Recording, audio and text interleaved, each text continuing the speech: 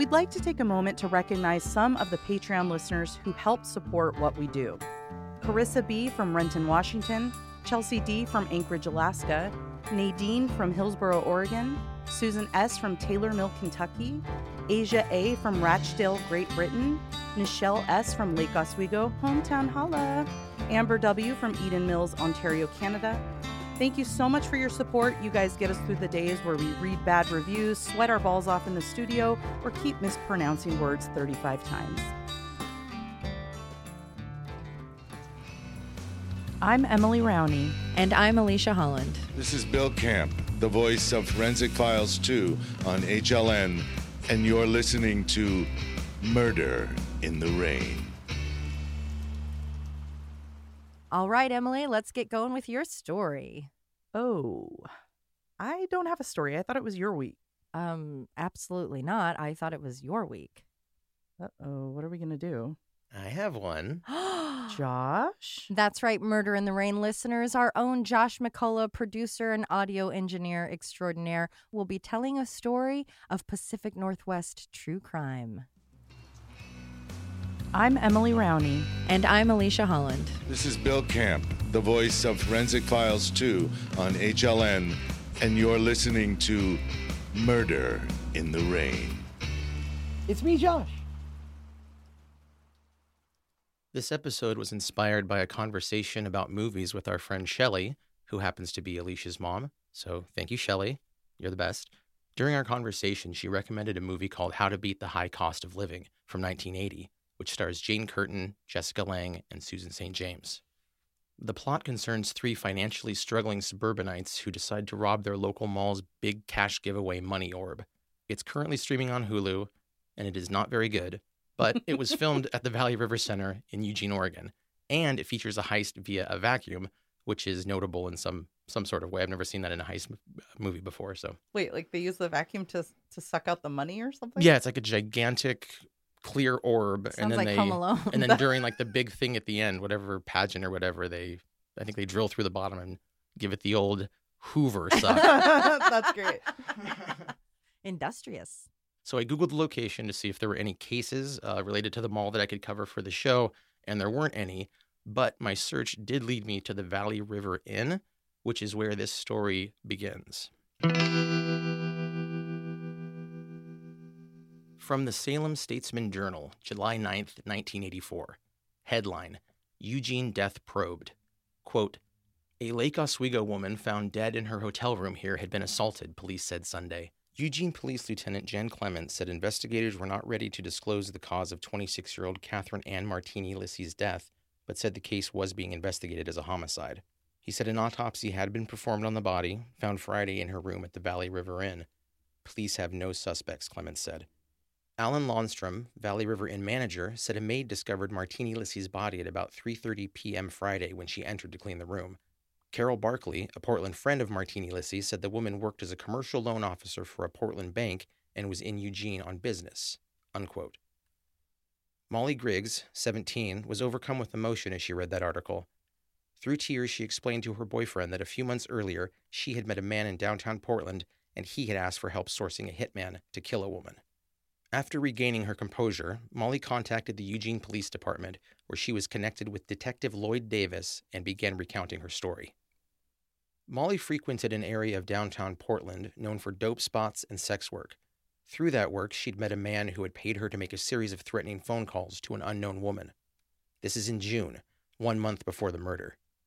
During their encounters, he also mentioned that he wanted to have a woman killed.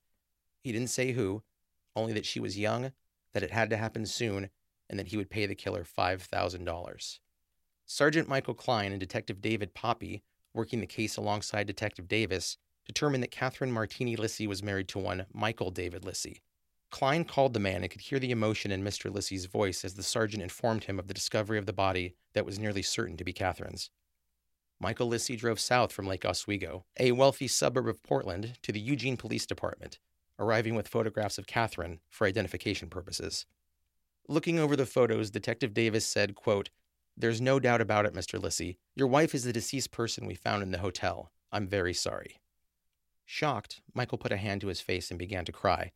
Davis asked Michael why Catherine had been in Eugene, and he replied that she was staying there on business for one night and returning the following day.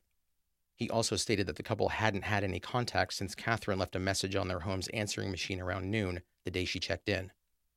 Michael was caught off guard when the detective asked for his alibi on the day Catherine was killed. He replied that he was at one of the 2 Valley windsurfing and scuba shops he owned in Portland until 6:30 that night, and after that he had drinks and apps with one of his employees at a nearby tavern. He then stopped at a friend's house for a quick visit, made it home, and was in bed before 10, and then slept until 9:30 the next morning. Regarding evidence found in the hotel room, Davis asked Michael if Catherine was involved with any type of narcotics. Michael admitted that she did use both cocaine and MDA, but only occasionally, and that she sometimes bought her drugs from the employees of the 2 scuba shops he owned. He stated that she also had a drug connection in Eugene, and wondered aloud if that may have had something to do with her murder. Oh, Mhm. interesting. Davis also asked if Catherine had any male friends she might have planned to visit in Eugene. Lissy responded that they had an open relationship. She had boyfriends, and he had girlfriends. At the conclusion of their conversation, Detective Davis thanked Lissy for speaking with him and said they would be in touch the next morning, as soon as the autopsy report became available. Do you get a sense of what that conversation was like? Were they suspicious of him? I think that their sensors were going off. Yeah, because I feel like mine would be too, just like how forthcoming he is with certain details. Exactly, And yeah. also, that's a very convenient alibi. Yeah. Like, I was in bed by 10 after seeing friends and being out in public. And I slept till 9:30 when my alarm was preset. Catherine Ann Martini was born in New York in April of 1958. She was an award-winning student schooled at the Mary Lewis Academy in Queens. In 8th grade, her fellow students voted her best all-around girl.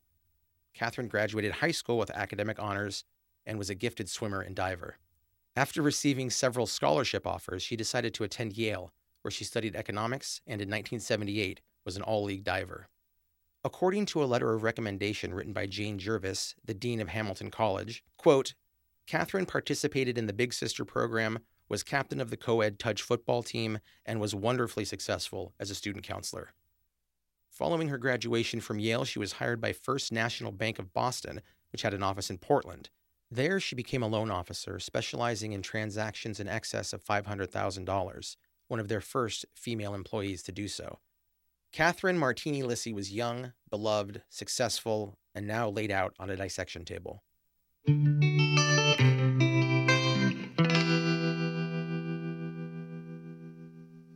Her body was brought in as it had been at the hotel, wearing 2 rings, a wristwatch, a brassiere, and a dark blouse.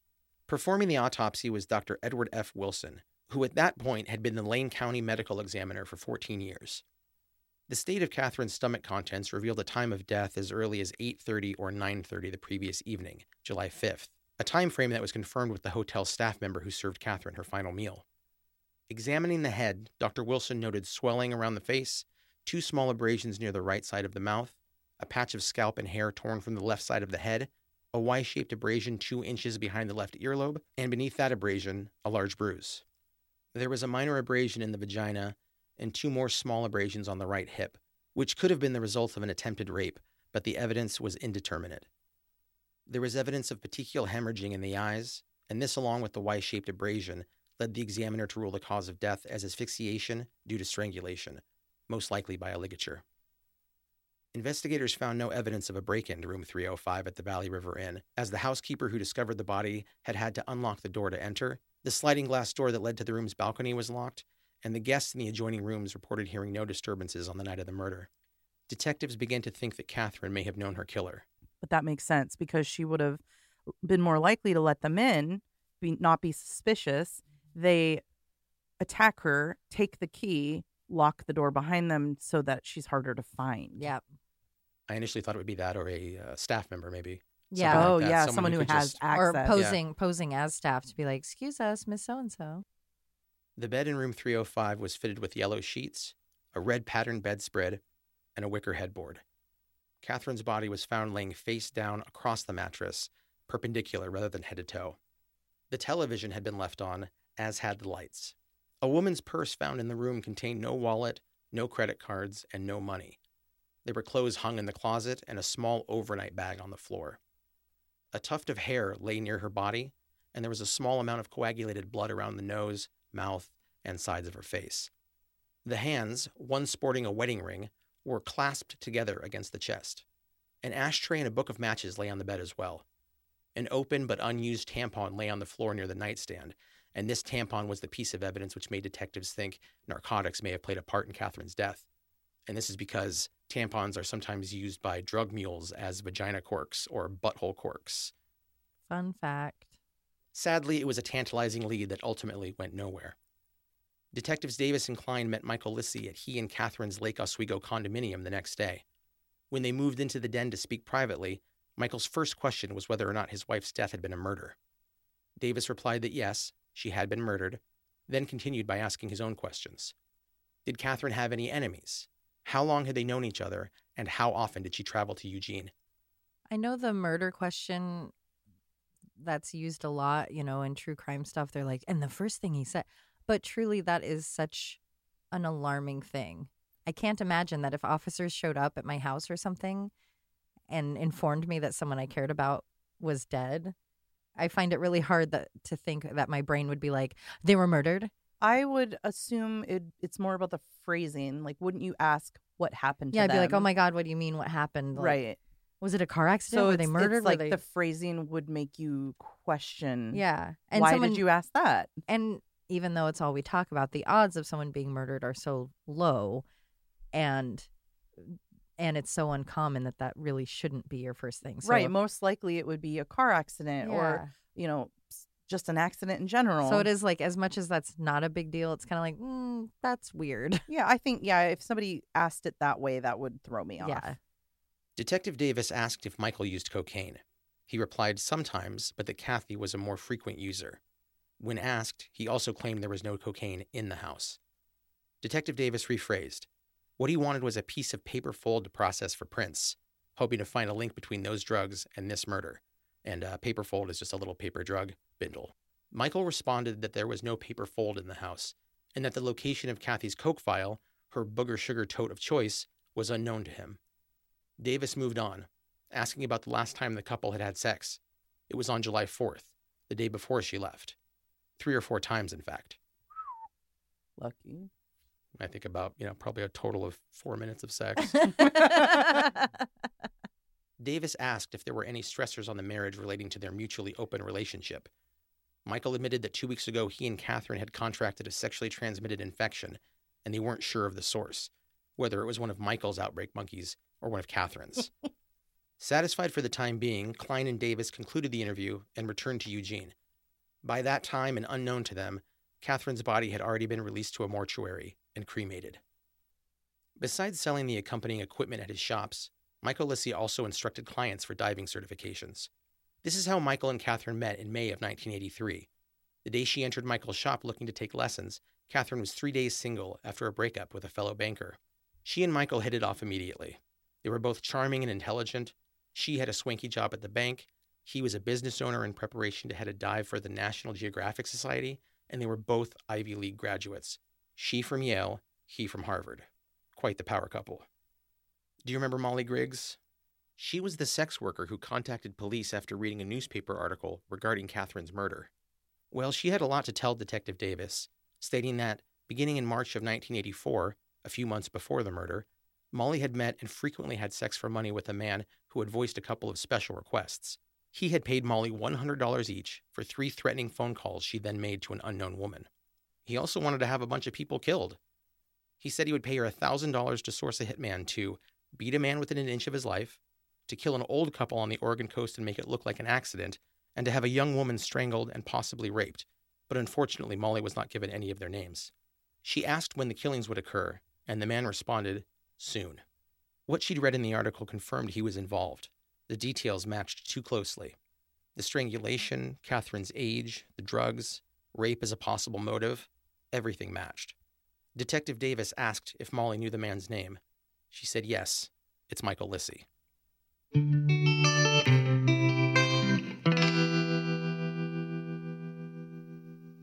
There was something about Michael Lissy that rubbed Detective Davis the wrong way.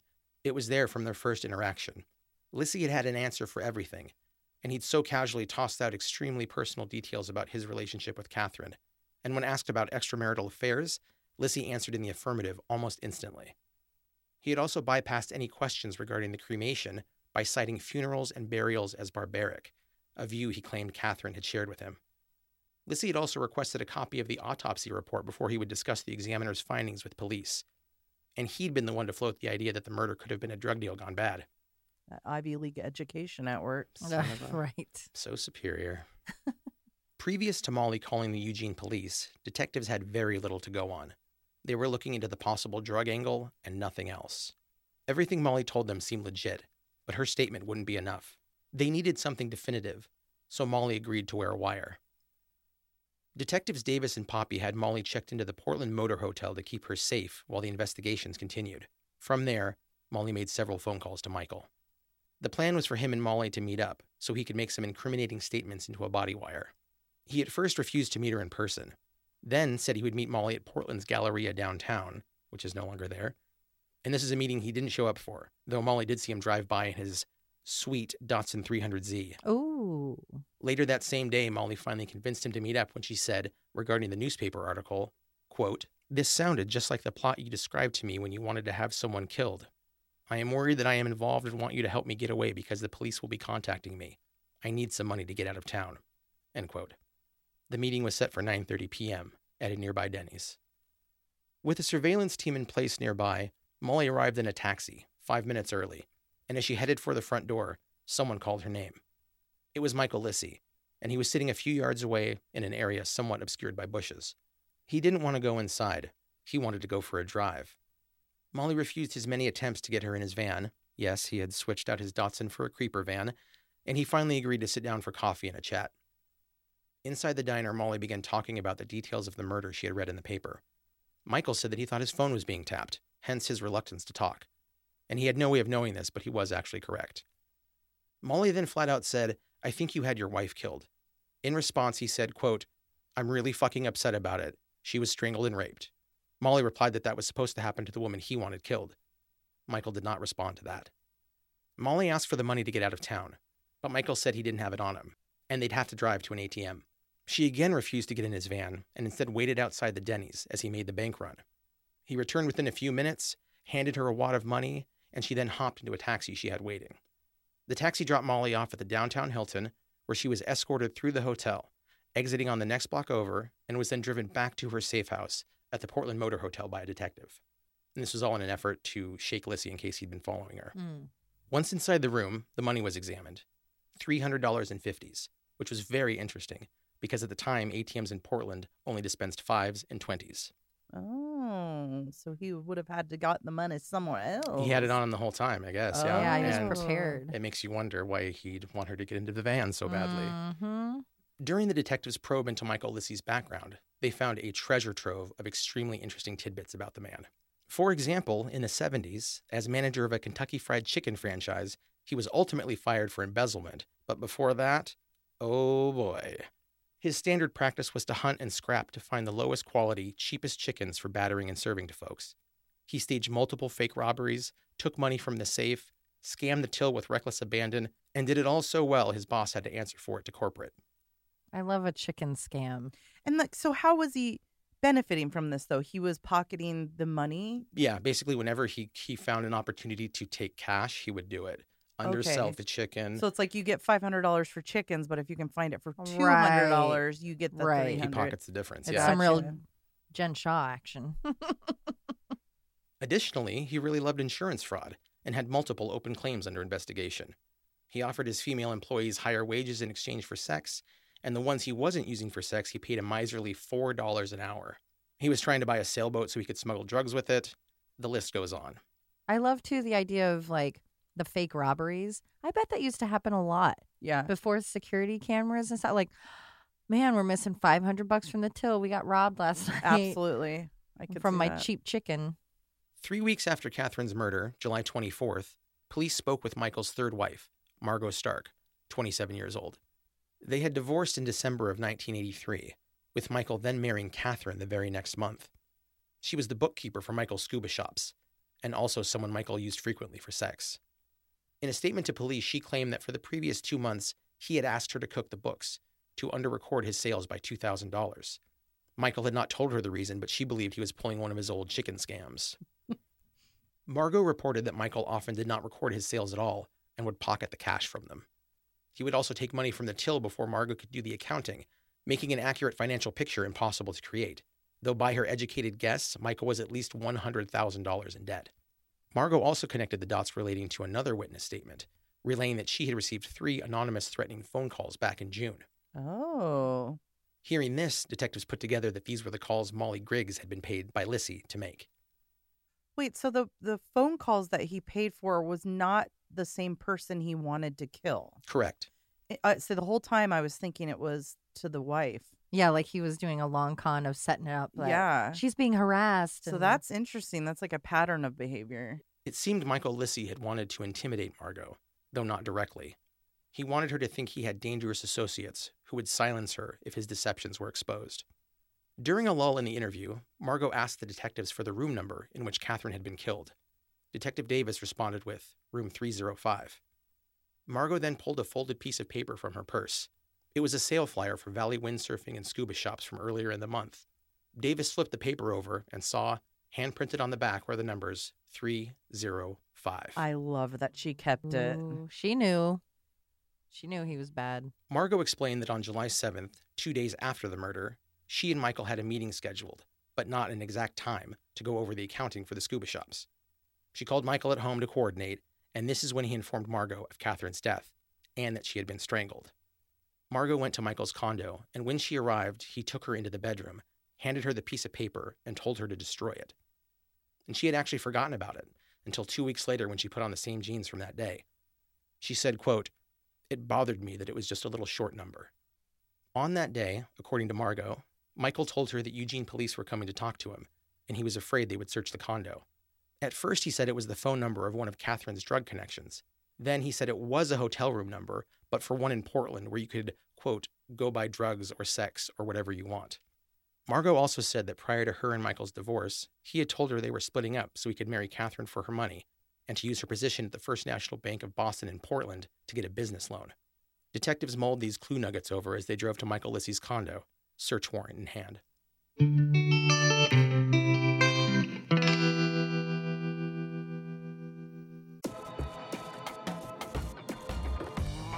One of the benefits of the pandemic and the quarantine we survived is that a lot of people discovered their own creative outlet. True. I myself even started a new Golden Girls podcast, Always Be My Sisters. It's been a fun and easy way for me to be creative and share mine and Josh's goofiness with the world. And for every person who did start a podcast, there are probably 5 others who thought about it and never made the jump. Our advice: do it. Everyone has a point of view, and there is literally a niche for every interest. The hardest part of getting started is finding the right host. Well, not in our case. No, not that kind of host, a podcast platform. That's why we were so excited when we found Red Circle. Whether you are brand new and looking to start your show, or you're ready to move on from your stale old podcast host, Red Circle is the place to be. The features are rad. When we were new to the platform, we took advantage of the built-in promo swap feature, which allows you to connect with other podcasts to help promote each other's show. They also make it so easy to add an advertisement, upload episodes, or read analytics, even for a non-tech person like myself. Not to mention, they make getting advertisers so much easier. We struggled for over a year on our old podcast host platform and didn't win a single ad. 2 weeks with Red Circle and we had advertisers. If you are interested in making the plunge to podcast host software that is easy to use, attractive, and constantly improving, check out our show notes for a link to sign up for Red Circle. You can also find a link on our promo codes tab at murderintherain.com.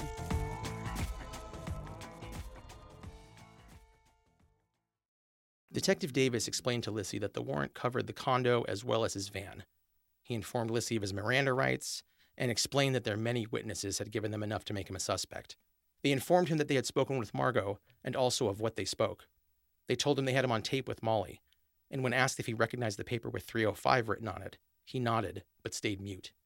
It's so funny to me that these guys think that if I hire someone and I have my alibi, I'm good. I'll get away with it. When it's like you've been running your mouth to everyone who crosses your path, you've been vocal about trying to find someone to kill people, you've given people money. Like, you've still done every part, and they're still like, oh, no, it'll be fine because someone else is going to kill Well, them. in this case, we don't even know if it was someone else, right? That's right. He could have just done it himself. Well, I was going off that alibi, I tell you what. Yeah. Among many other items, they hoped to find Catherine's gold pendant necklace, the one she always wore, the one that had not been found at the crime scene. They believed the necklace was the instrument that had left a distinct abrasion on Catherine's head, and that the person who possessed it was most likely the killer. Lissy had told police previously that he had no idea what kind of life insurance policy Catherine had, if she had any at all. Detectives found this hard to believe, as one investigator found a large envelope marked insurance policies while searching a shelf. Inside was a 5-page note, handwritten and titled, Last Will of K.A. Martini, which listed Michael as Catherine's sole beneficiary. When confronted with this, Michael claimed to have no knowledge of the document, though it had been stored in an easily accessible spot. Though her necklace was not found in the search, Catherine's address book was discovered in a kitchen drawer. It had been reported as missing from her effects at the crime scene by Michael. Additionally, a small black box discovered in the house was found to contain Catherine's ashes, which had not been spread, as Michael had stated was the plan. Why lie about that? He cons people out of chicken. This guy. You caused this and now you want to keep it to remember it. Oh, it's yeah, like the ultimate trophy. Yeah, and she can never get away from him. Mm-hmm. And his power. Ugh, gross. They also found an unregistered Colt Python in his van and scuba gear that was believed to be part of a Valley scuba shop robbery from 5 months previous. A Colt Python's just a big revolver. Oh, okay. Police also obtained a financial statement of Lissy's business. As the search concluded, Michael said, quote, "This is all like a bad dream." In June of 1984, a month before the murder, Michael Lissy paid for sex with Tina LaPlante, a 19-year-old sex worker and recent first-time mother. He told her he was looking for someone to kill and possibly rape a woman, and that he would pay the hitman $10,000 for the job. After her date with Lissy, Tina went to a place known locally as the Tweak House to do her recruiting. The Tweak House was frequently used as a drug restaurant by Michelle and a multitude of others looking for a low place to get high. While there, she propositioned the room. Does anyone know anybody who would commit a murder for $10,000? David Wilson, a frequent flyer at the Tweak House, said he would. Tina arranged a meeting between David Wilson and Michael Lissy. When they met, Lisa gave Wilson money to get a haircut and buy a suit so he would fit in with the hotel's usual clientele. He said the murder would happen out of town, that he, quote, wanted a rape, and that the murder had to be done by the evening of July 5th. A Lane County grand jury was assembled in September of 1984 to determine whether or not the evidence collected by Eugene police was of enough substance to charge Michael Lissy with murder. Detectives were worried their witness statements would not work at trial because they were mostly sex workers and drug addicts, not typically seen positively by a jury. Tina LaPlante was called to testify, and she failed to show. When she finally called with a story of a broken-down car, Detective Davis informed her that silence would buy her some serious jail time. The next week, Tina was served with another subpoena, and this time her lawyer struck an immunity deal in exchange for her testimony, as she was not present at the time of the murder. Though heavily involved in the plot to kill Catherine, Tina was able and quite lucky to skirt any charges. And though far more reluctant than Molly Griggs, Tina had also agreed to wear a body wire during the investigation.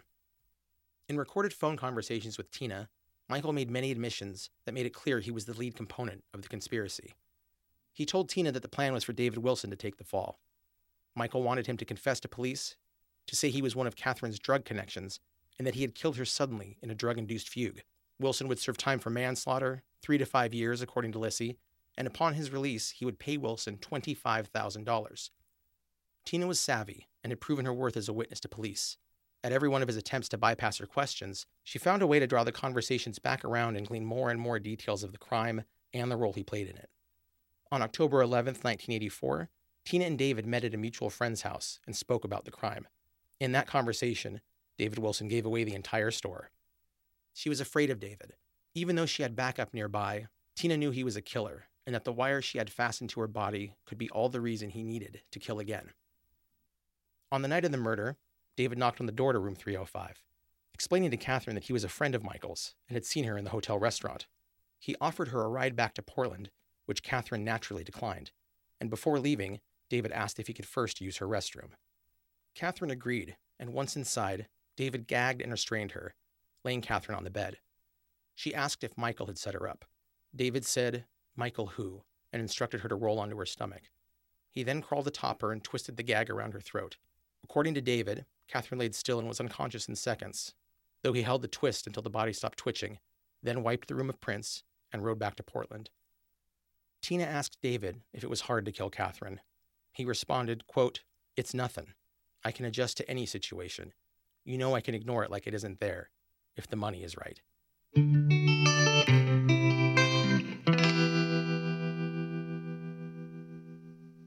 The next day, October 12th, Michael was arrested at his parents' home in Depot Bay, which is 2.5 hours southwest of Portland on the Oregon coast.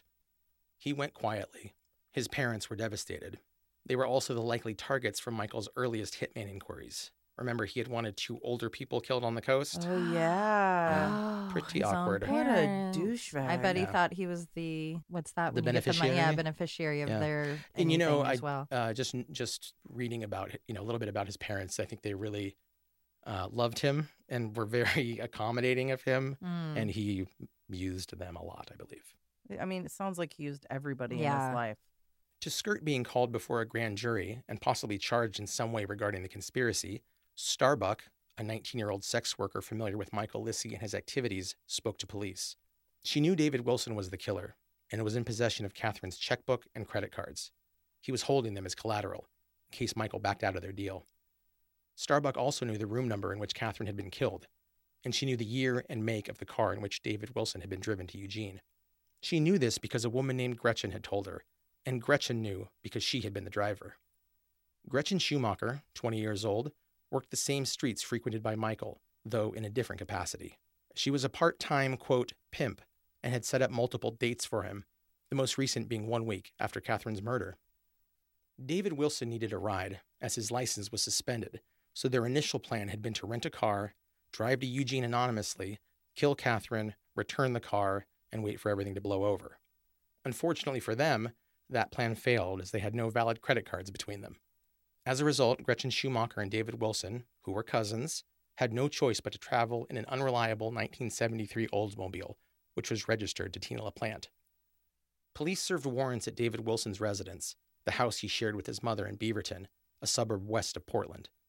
Detectives searched the premises, hoping to find Catherine's wallet, credit cards, and other identifying items Wilson had admitted to stashing as insurance. Once again, they wanted to find Catherine's gold necklace, which they believe had left that distinct abrasion on the back of her head. They found none of those items, but they did place David under arrest. The evidence collected and suspects arrested, the state was ready to prosecute the case, one the media dubbed Oregon's most fantastic contract killing ever. Under oath during pretrial testimony, Tina LaPlante admitted that on several occasions she had taken money from Michael Lissy and given it to David Wilson. She also testified that, according to Lissy's plan, David Wilson would take the fall for the murder and in exchange would receive $25,000. Lane County District Attorney Brian Barnes asked Tina if, previous to the murder, Lissy had given Tina Catherine's location. She responded that she had met him in downtown Portland and that he had given her a matchbook with Valley River Inn, Eugene, and the number 305 written on it. Mm. Tina then gave the matchbook to David, and having no choice since they couldn't get a rental, allowed Gretchen and David to use her 73 Oldsmobile as the crime car. The next time Tina saw David was later that same night, after he and Gretchen made the 2-hour drive north, back to Portland. David described the killing on tape, admitting to Tina that he had attempted to rape Catherine, as he'd been instructed by Michael Lissy. Unable to accomplish his task, he rolled Catherine onto her stomach and strangled her to death. From Tina, a quote, "He showed me his fingers, and they were all swollen and red." Unquote. Catherine's necklace was never recovered. Michael Lissy's trial began on Monday, January 21st, 1985. Lane County Circuit Judge William Beckett presiding. Deputy District Attorney Brian Barnes gave the opening statement. Quote, "When the police talked to him throughout the investigation, the defendant was lying through his teeth. The defendant, at that time, knew very well who had killed his wife because it was he who had instigated and solicited David Wilson to kill his wife. Evidence will show that Lissy was a guy who continually engaged others to do the dirty work, no matter what level of crime it was. He worked his way up the ladder of serious crimes to this latest one, the biggest fraud of all. Money was the motive. Life insurance benefits that just happened to pay out $190,000, nearly double the policy standard payout if Catherine happened to die while traveling for work, which she had. How convenient. According to the opening remarks of Ronald Sticka, one of Lissy's defense attorneys, Michael was, quote, "a man caught up in circumstances, Perhaps he's guilty of many things, but he is not guilty of murder. Lissie, according to his defense team, was a liar who merely tried to impress the sex workers and downtown denizens he sought out for drugs and paid sex. He was playing a morbid game which spiraled away from his control. Sticca explained away Lissie's lies to police as a result of his client's confusion during a traumatic period and his mortal fear of David Wilson, whom he believed was Catherine's killer. So they're saying that this guy who's been doing cons and getting in trouble for years and years and years was like just in a bad place and scared of the guy? And that he was creating this fantasy that got out of his control. So he was telling people that they took it all "Ooh." literally. Yeah, so for him, he's pretending it's some dark fantasy about having his wife. Oh, guys, he's pulling the. I was just joking. I was Yeah. just kidding. Oh, gross. Beth, a former scuba shop employee of Michael's, testified that during a brief encounter at Catherine's funeral, the first thing Michael said to her was that Catherine didn't have any insurance, and as a result, he would have to sell the car, the condo, everything. This made Beth very suspicious. Quote, "The minute he mentioned insurance, I knew. I had a feeling." Mm-hmm. Under oath, Margot Stark, Michael's ex-wife and current scuba shop bookkeeper, described him as a man with a temper and a fondness for abusing her with a horsewhip. Quote, "He could get physical, and I was afraid of being beaten by him, sodomized, raped. I was terrified of the man." She said that while she had first tried to protect Michael Lissie after the murder, she no longer loved him. Michael Lissie took the witness stand near the end of the trial. He repeated the defense Sticca had presented, that he had merely expressed dark fantasies to his associates, his guilt resulting from his failure to make clear that the game existed and that it was to remain one. When asked by D.A. Barnes if he would lie to get off the murder charge, Lissie replied that he was sure he probably would, but quickly changed his statement. Quote, "I probably would have at one point. I wouldn't now. I've always, when I was cornered, used what I could." Should not have put him on the stand, huh? I mean, Kind of a mistake. But it's like, you know, Whoops. now that I'm thinking about that, there was no one else. yeah. Michael Lissie's the only person who could give his own Well, he's the on only, his behalf. Yeah, he's the only one with that version of the story. Yeah. No one else has that version. On the first day of deliberation, Thursday, February 7th, 1985, the jury announced they had reached a verdict after only 5.5 hours behind closed doors. Ooh, that's a bad sign for him. Michael Lissie was found guilty of aggravated murder in Catherine Martini's death. He was sentenced to life in prison with a 30-year mandatory minimum sentence before parole eligibility would become available. A death sentence was off the table as the state of Oregon hadn't yet reinstated it, which it did that November, just 9 months later. So he skated on that, I think. He would have been in trouble. Oh, big time. The day after Lissie's conviction and sentencing, David Wilson pleaded guilty to aggravated murder and was given a life sentence with a 20-year mandatory minimum sentence. He has since been paroled. Gretchen Schumacher pleaded guilty to first-degree robbery and conspiracy to commit murder. She was sentenced to 2 concurrent 20-year sentences, but under parole board standards of the time, may have been released in as little as 40 months. In the aftermath of the trial, Catherine's father, Walter Martini, was quoted saying, "He, Michael Lissie, was the mastermind. We'll never get over the loss of her, but at least we've seen justice prevail. She was one joyous person." After Catherine's murder, the network of business professional women, Portland, collected funds as a reward for assistance in finding the person responsible. $10,865 in all, though police determined that no witness or information source had merited any of the reward. It was instead donated to the Mary Lewis Academy in New York City, Catherine Martini's high school alma mater. After her involvement in the case, Molly Griggs said she ceased being a sex worker and re-enrolled in school. When asked by District Attorney Brian Barnes if she wanted the reward money being offered, she refused, saying she had no need for blood money. Quote, "Catherine was successful in doing something decent, and that's what I want to do. It's decent and human." Molly was eventually paid $750 by the Eugene Police Department for her assistance. But didn't she reach out initially after she heard about the murder? She was the first one. She was the one that brought all of it to attention. And they still weren't like, hey, you could use this $10,000. Well, she didn't want it.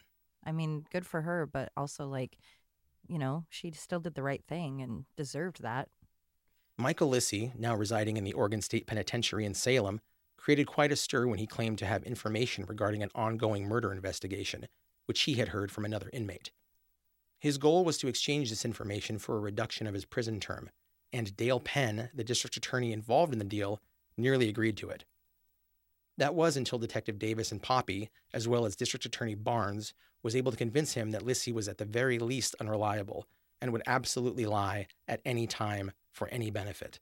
Penn turned the deal down and went on to win the case without Lissy's help. But as a result, Michael Lissy was labeled as a snitch and required a transfer out of the Oregon prison system. That's great. Did they disclose where he went to? No. I've run into a few cases where you just don't know where You they just went. can't find it, yeah. Yep. He was released on parole early in April of 2012, and not shockingly, it turns out he never graduated from or even attended Harvard. Oh my goodness. Unbelievable. He seemed so smart. Years before he was paroled, though, in December of 1986, he was featured in a holiday-themed Associated Press article. Quote, Santa Claus caught the flu this year at the penitentiary. Much to Michael Lissy's joy, he was called in to substitute. Oh boy. It's an emotional high that is hard to explain, Lissy said. One kid had wanted a G.I. Joe doll for 2 years. We gave it to him, and tears just came pouring down his face. Even old Santa had tears coming out. Lissy, who was serving a life sentence for murder, said Christmas was an unemotional time for him on the outside. But now, as Santa Claus in prison, he is learning to believe in Christmas. He sits in the visiting room, holding children of inmates and listening to their Christmas wishes. Another inmate snaps photos of the scene for $1.50. We've all taken a lot out of the community, and it's our chance to put something back, Lissy said. End quote. Unfortunately, we can't believe a word I out was of his just mouth. going to say that'd be so heartwarming if we could believe that. Yeah. But like, again, Yeah, we know. is it just a photo op to be like, Mhm. see, you can let me out? If you or anyone you know is experiencing abuse, you can contact the National Domestic Violence Hotline at 1-800-799-SAFE. That's 1-800-799-7233, or go to thehotline.org. Here in Portland, the Cupcake Girls provides confidential support to those involved in the sex industry, as well as trauma-informed outreach, advocacy, holistic resources, and referral services to provide prevention and aftercare to those affected by sex trafficking. They have resource centers in both Portland and Las Vegas. And for more information and to donate, please go to thecupcakegirls.org or at cupcakegirls.org.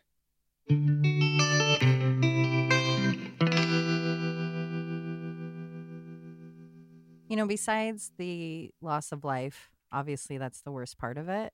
The amount of people that could have stopped it. And you hear these stories all that, the whole thing know. plays like a Coen Brothers movie, all for a little bit of money.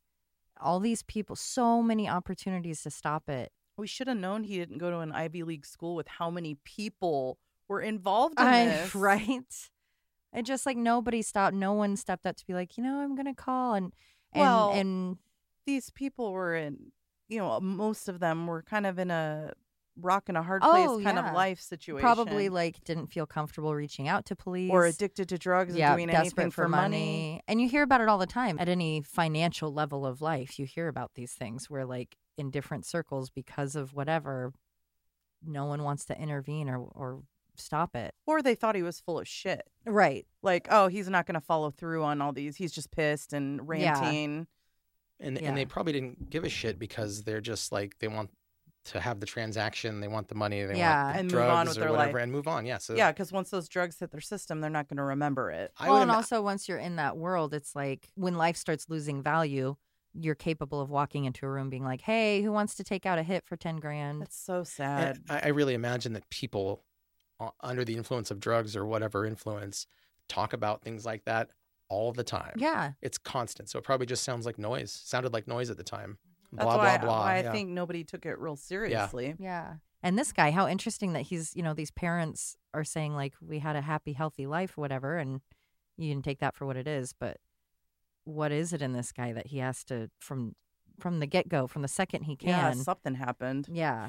Yeah, he be just like- needs to take and needs to consume Yeah. at all times. Yeah, he's just Narcissist. He Yeah. puts himself first in Yeah. all scenarios. and I didn't put it in the case at all because it's not really relevant, but he was like a tall guy and a large man too. So I think Yeah. it stretched from drugs to money to food to sex to everything. He I've was seen an his addict I've and, seen his yeah. picture, and when you said the Santa Claus thing, I'm like, oh, I can see that for him Oh, yeah. being older and gray hair. He had a big beard and he had a big belly, Yeah. and so it fits. But was there ever anything that he said? Well, not that he said, or that was found to be like this urgent thing? Like I know he was in debt, but No, I don't know. Just that panic of for $10,000. There was that one little detail about the him wanting to buy a boat to smuggle drugs, and I didn't see anything like Well, that. I that's thought maybe another- there'd be a connection That's with that another money. means to money, though. Yeah. That's Yeah. just, I can make more money if I'm smuggling. But I was thinking maybe he would use the life insurance maybe to fund that or something. You know, 'cause he was just. Right. I think he was trying to go to the next level, right Yeah. to be right. like big A time. king. Wants to be Yeah, a kingpin. yeah. Exactly. Yeah. And it's so sad too. Like they were together less than a year, right?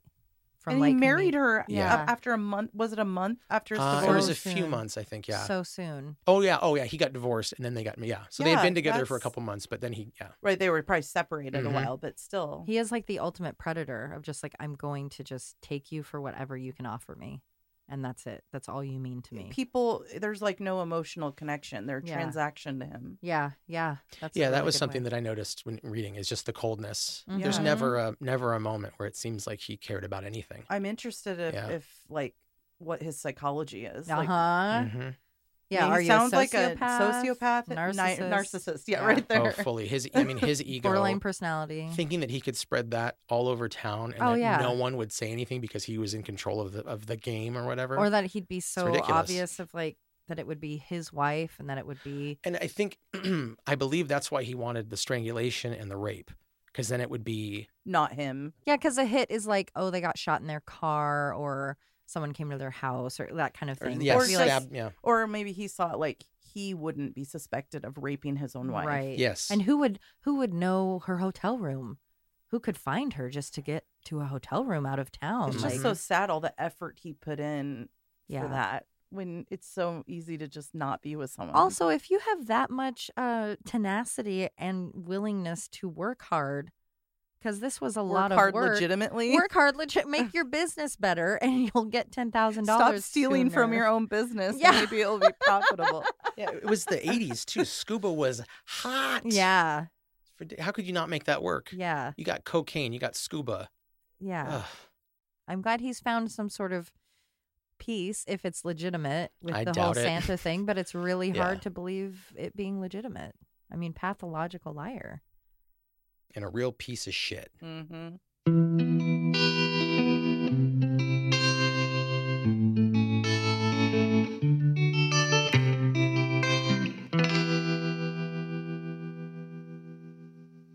Oh, I left my water away. Whoops. I left my water away. I didn't know if anyone would catch that. Oh, dearest me, I left my You fucker. Oh my god. I thought y'all talking over me, we'd miss it. Nah, we don't miss shit like that. Who you fooling? Well, I talk like a madrigal. A what? A madrigal. Like a madrigal singer. You know, Eh. from medieval times. No. Oh, Would you like me to curl up at your feet like Rosie? Yes. Okay, there we go. Grandpa, tell me a story. Want me to climb on your lap?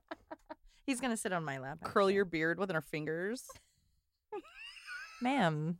Please stop hitting on him. What? Santa's coming to town. And in his pants. Gross. That's not snow, Jizzle Timmy. bells, jizzle bells. I'm creaming on this white Christmas. That's not reindeer poop. That's Santa's jizz. ew poop. You Why know, is it brown? Because horses poop when they're trotting. Why wouldn't reindeers poop when they're in the sky? Why is his jizz brown? Is the question. He's been alive a long time. Them pipes is dirty. There's no about it. There's no about it doubt it. There's no about it, doubt it. I love that song. And he replied that she was staying there. Some musk in the air. Oh, fuck you. I mean, it's All the boys not in my the fault. neighborhood will be knocking on the door I'm if I sure. take off these pants.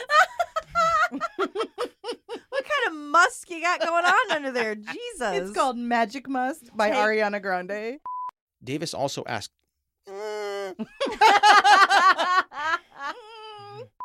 I can stop at the Blizzard place. What's it called? Dairy Say Queen. its name. You It is know. Dairy Queen, and I you respect forgot. royalty here. Can I just get a scoop of vanilla ice cream for my float I brought? In my hand is fine. I brought a Ziploc. Throw it in. According to a letter, quote, quote. quote, Am I saying quote? Quote? Is that a word? Care Bear stare. What's a group of bears called? Bears. Like a flock, like a herd, like a The pack. they're called a oh shit. I An better oh run. shit of bears. That's Oh. a good a pod. They're Gmail not in us. packs though. They just travel in family. It's Oh. just a mom and the cubs. But there's got to be a Oh. word. Dad though. doesn't even stick around. Wow. Figures. Who at that point had been laying count. Betsy. Previous. The plan was for Molly and he to meet up so he could make some incriminating. Fuck. Are you just reading my reviews over there? Oh no, I'm on Bend I Hop and everybody hates Oh, it. It's pretty. Yeah, it's bad. There's it's went out of business, I think. There's one. A couple minutes later, our waitress brought our meals. We started eating because we were hungry. We noticed two things immediately: cold food and wrong toast for hubby. And he said he wasn't eating it. He hates wheat toast. And then she went into graphic detail about I how understand. much she hates For me, the toast. only toast is sourdough toast. Margaret reporter. Been there. It's half colt, half python. Could have been. They're ball pythons. It's not God. half ball. Snake gun. Write that down. That's a terrifying motion picture. Murder in the Rain is produced and edited by Josh McCullough. Written and hosted by Emily Rowney and Alicia Holland. Artwork by Jamie Costa.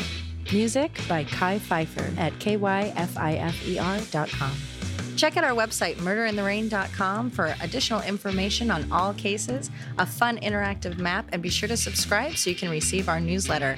Check out the Mad Props page for coupon codes from some of our sponsors. We love your reviews and seeing them on all streaming platforms, especially iTunes. And check us out on Facebook, Instagram, and Twitter. And suck my balls. Please put that in.